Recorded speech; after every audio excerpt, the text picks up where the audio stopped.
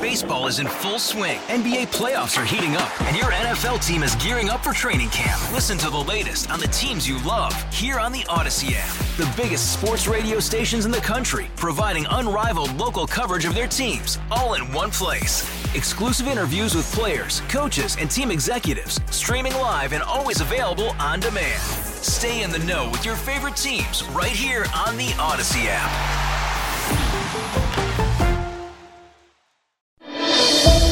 What's driving the conversation in California today? Every weekday at this time, we explore a topic that's making news in our state. This is the state of California. Good afternoon. This is the state of California. Doug Sovereign is on vacation. There is an emerging technology that California is considering to combat global warming. The idea is to capture carbon dioxide from oil refineries and store it underground. This comes as the state is working to finalize its climate plan, which could possibly rely on this new technology dubbed CCS. But many environmentalists are not on board with this idea. They say it could actually increase oil production. For more on this, we are joined live today on the KCBS Ring Central Newsline by Daniel Kammen, professor of energy at UC Berkeley and science envoy for the U.S. State Department. Thank you so much for your time, Professor. Tell us exactly what CCS is. How does that work? So the idea is CCS, which stands for carbon capture and storage, is that at a facility that is pumping oil out of the ground, or even a facility that doesn't, say a big underground cavern, you are pumping carbon the other way. So you take a pipeline from a power plant or industrial facility, you send it to that site, and then you store, hopefully forever, but there are some questions, that carbon underground. And just to throw all the acronyms out there at once, that's CCS. The other thing that's in discussion, although not actively in California, is CCUS, and that's carbon capture and utilization. So you capture carbon, you store some of it, or maybe other amounts of the carbon you make into bricks or you make into roofing shingles. Right now, we're only talking about CCS, just burying it underground, but there's a conversation coming about the usage levels too. So this process is forcing pressurized carbon dioxide into old wells, but then drillers can use that to flush out crude that otherwise would stay there, correct?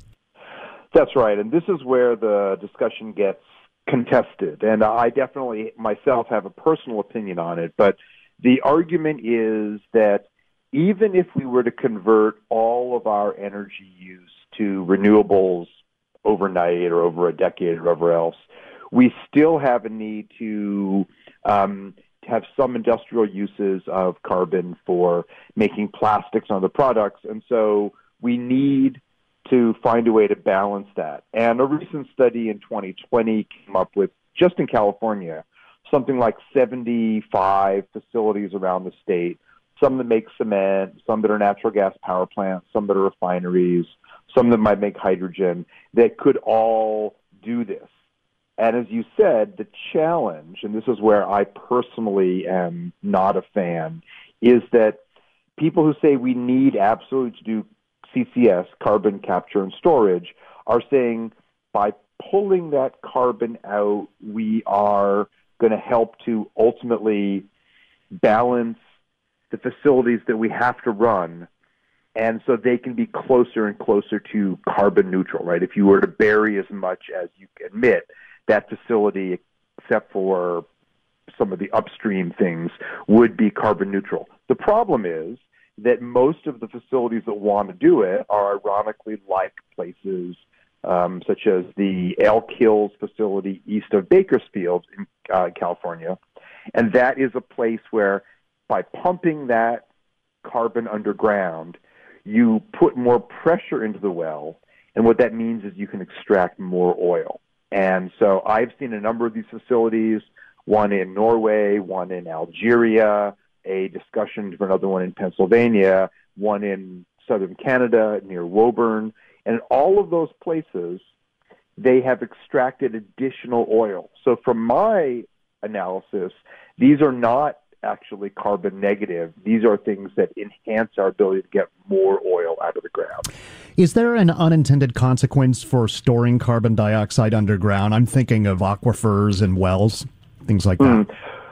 Well, it's a good question. So, I mean, technically, if you store carbon underground, for example, in an aquifer, what you do is you make carbonated water, right? Something that we all buy and drinks in various ways. So if it was a pure stream of CO2 you're putting under, you wouldn't be doing anything that inherently makes pollutes the system. The problem is that that's not the reality, in the sense that when you're burying carbon, there's often impurities because oil wells are dirty facilities. And the more oil and gas production you do, the more demand there is for water, the more surface leakages we get. And so it is not a clean process. I mean, we all have driven by oil refineries. We've smelled them. We've seen runoff. And so it is something that has environmental externalities. And in particular, it has environmental justice or racial externalities, because the overwhelming numbers of our facilities tend to be near poor communities, communities of color, marginalized communities. And so they absolutely get a first dose of all of the negatives, those negative externalities, the negative aspects of this process. So it's not a clean process, but it could also not be practical, right? Because they are talking not about burying this stuff at the side of the oil refineries, but building big pipelines and piping it to facilities in the Central Valley, which sounds extremely expensive. Well, so sort of yes and no. I mean, a number of the facilities where you would do it already are, for example, in Kern County and places where we already do oil and gas exploration. And it is certainly not cheap. Right now, the estimates are that carbon capture is one of the most expensive ways to offset.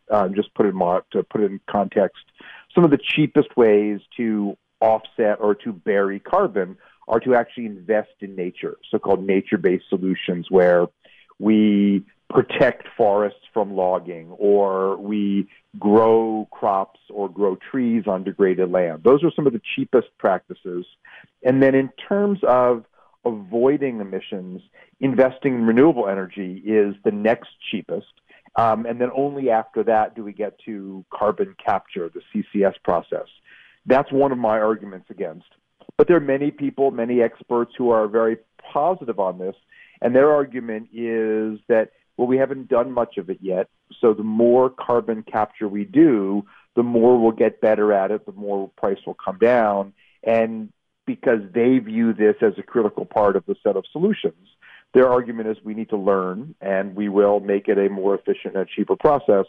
So it is not cheap today, but there are certainly advocates who see this as a critical part of the equation going forward.